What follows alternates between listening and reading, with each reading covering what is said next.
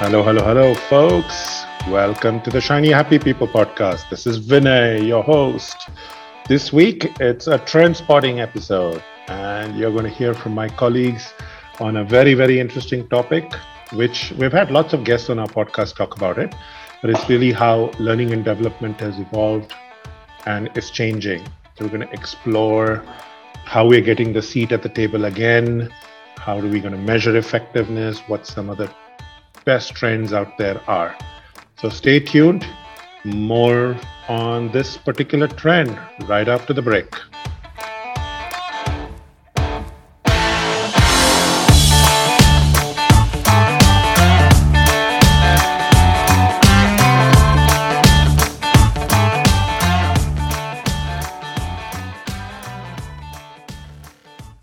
Hello, people. Welcome to the 5th episode of Trend Spotting. This is your host, Sanjay Dugar, once again. And with me this time, I have my colleague, Jyoti Das, who is part of our solutions team in C2C OD.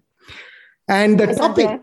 Hi, Jyoti. So the topic this time was actually coming from the L&D folks with whom, of course, Jyoti and I work closely. And the question in their minds is, what has changed for the L&D post-pandemic? Jyoti, any initial thoughts about this? Oh, yes. And a lot has changed for all of us in all spheres and more so for L&D. I think pre-pandemic, we never really looked beyond conventional, classroom training or face-to-face training. And that was our focus. It was just around that. And there was very little of non-face-to-face that was happening, right?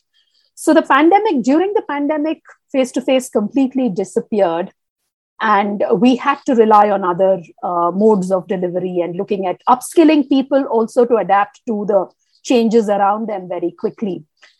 And now again, it is, with the return to work now, there is more of a focus of face-to-face sessions also returning. And there is, at the same time, we know that virtual delivery and online is here to stay. So I think it's more of blended, that we're looking at. And so there is also a shift in the tools and techniques that are needed to keep people engaged. We're talking about hybrid workforces, how we're going to keep them engaged. And L&D has a big role to play in all of this. And that's, the kind of shift of what we're seeing post-pandemic. Yes, Jyoti, totally agree. In fact, I've been hearing that, online, face-to-face, there's also blended learning, like you said, hybrid learning again. And there's another dimension of learning on demand that is also coming in. And of course, all of this would mean that they would have to adapt with new tools, new techniques. And rightly so, you also pointed out that now L&D actually has a seat on the boardroom, right? I think everybody is recognizing that a lot of things have to happen in the L&D space, and they contribute to business strategy and growth. Now, keeping all of this in mind and particularly trying to look at the learning styles, whether it's blended, whether it's learning on demand, how do you think L&D will need to adapt to that? So with the fact that there is more of all of this, hybrid and all of that, I think organizations need to invest more in the kind of tools and techniques which will keep people engaged across different kinds of, modes that are used for learning. And like you said, hybrid solutions would mean one trainer or one facilitator is addressing different people in the classroom, people who are sitting spread across everywhere. So what are you using? How are you engaging them all? So therefore, what kind of learning management systems are being used and how effectively are those LMSs catering to different needs of learners?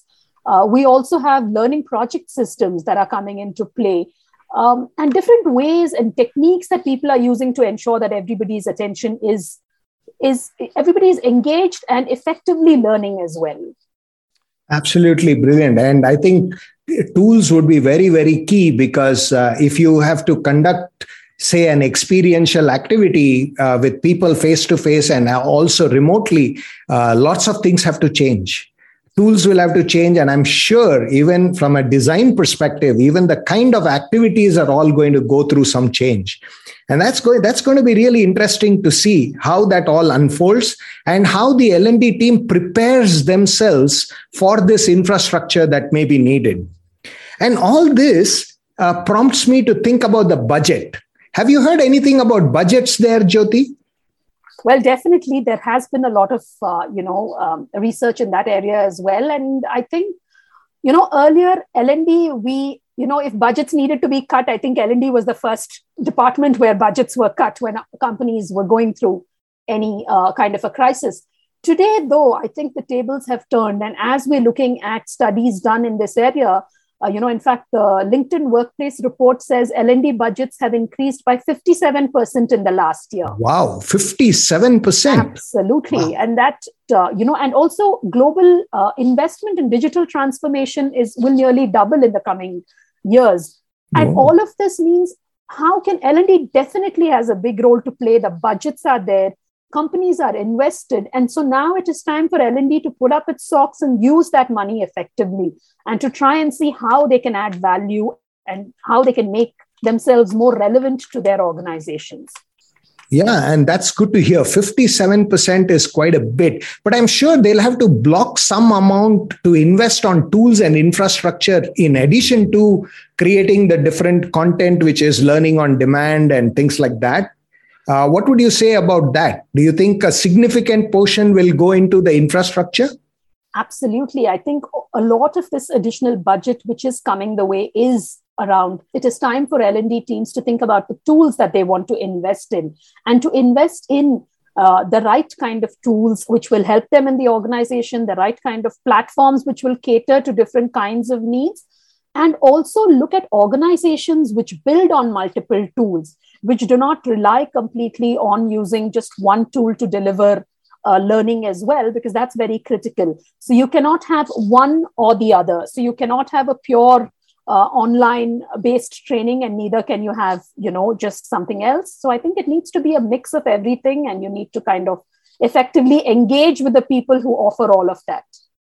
Yeah, Jyoti. In fact, I heard that organizations which have these tools like Zoom and Teams and Adobe and all of them, they are also thinking about what next. How are we going to bring this hybrid working as seamlessly as the pure online or the pure face-to-face? So it'll be interesting to see how tools also adapt to this new need. But it's so interesting that organizations are already starting to think and budgeting for it. I think that's a great sign. The other thing that you mentioned was about the L&D having a seat on the table in the boardroom, which means their responsibilities would be really, really high. They probably have to contribute to the business strategy. So what might be their top 3 focus areas as they now get back to work? Definitely, Sanjay. I think that is something that we need to look at. The 2022 L&D Global Sentiment Survey says that, which talks about prevailing trends in the industry, places reskilling and upskilling in the first place, right? Which wasn't as dominant the previous year. And that's in the first place now. In addition to that, 2 other key areas, which are top 3 across regions, is social and collaborative learning and personalized adaptive learning, right? So these are 3 areas which are common across, and this was across 7 regions that they've looked at, and India being one of the regions. And across all regions, these 3 areas have come up as the top needs, with maybe a bit of a variation in what comes first somewhere and what comes second somewhere else. But largely, these are areas that, are important. So what does that mean for us as, for the L&D folks, reskilling and upskilling? So keeping business objectives in mind, looking at your business strategy in mind, how are you going to be prepared for what is to come, and how agile is L&D as well to be prepared for this? I think that's something that we need to think about. That's interesting, that reskilling and upskilling also getting connected to the business strategy. I think that's fair, that I believe most people will straight away agree with. On the personalization or adaptive delivery, like you said, what exactly do you mean by that, Jyoti? So I think it's no longer about just, rolling out programs because you see it as a need, or generically kind of, sending it out, putting out programs there, or just because it's the flavor of the season, but more from a perspective of what is completely relevant, even from an individual learner perspective, right? And I think because of so much of focus on data and analytics, etc., it is easy for L&D teams to get that information as well, or to do proper diagnostics within their teams and understand what individual learners need and adapt it accordingly. And that's not just from the content perspective, but even from a learning style perspective, right? Something that works for one learner may not work for another. And are we able to give the learners that? And it's no longer about just off-the-shelf products. Whoa, that's interesting. And it's also tough, I believe, because they're now going to be looking at probably the same topic delivered in different ways to suit and adapt to different personalized needs. Wow, that's amazing. I wouldn't have thought of that. But that seems to be the trend. And that's great to see research is backing that. And you also talked about, I believe, in the personal space, would you think anything linked to coaching or mentoring? Do you think that also you club with personalization? You've hit the nail on the head, Sanjay. I think while yes, one is the technology aspect of it and is the content right, etc., all of that. At the end of the day, we've also seen an upsurge in coaching and mentoring as well in that particular report in terms of the importance given to coaching and mentoring, right? So it is critical that, we invest in coaching and mentoring across organizations, and most organizations get into more of a coaching culture and invest in their managers being better coaches. So that eventually, if you're looking at what the organization wants to achieve, this is the way you will get there, because then you're more prepared for anything that comes your way and you're not going to be struggling to try and adapt. So wow. I think this is definitely coaching and mentoring is something that would help with it. And I think it's rightly preparing for a VUCA world, and the VUCA is really accelerating. So amazing thoughts there. And coaching, mentoring, different ways of personalization, I think they all go hand in hand.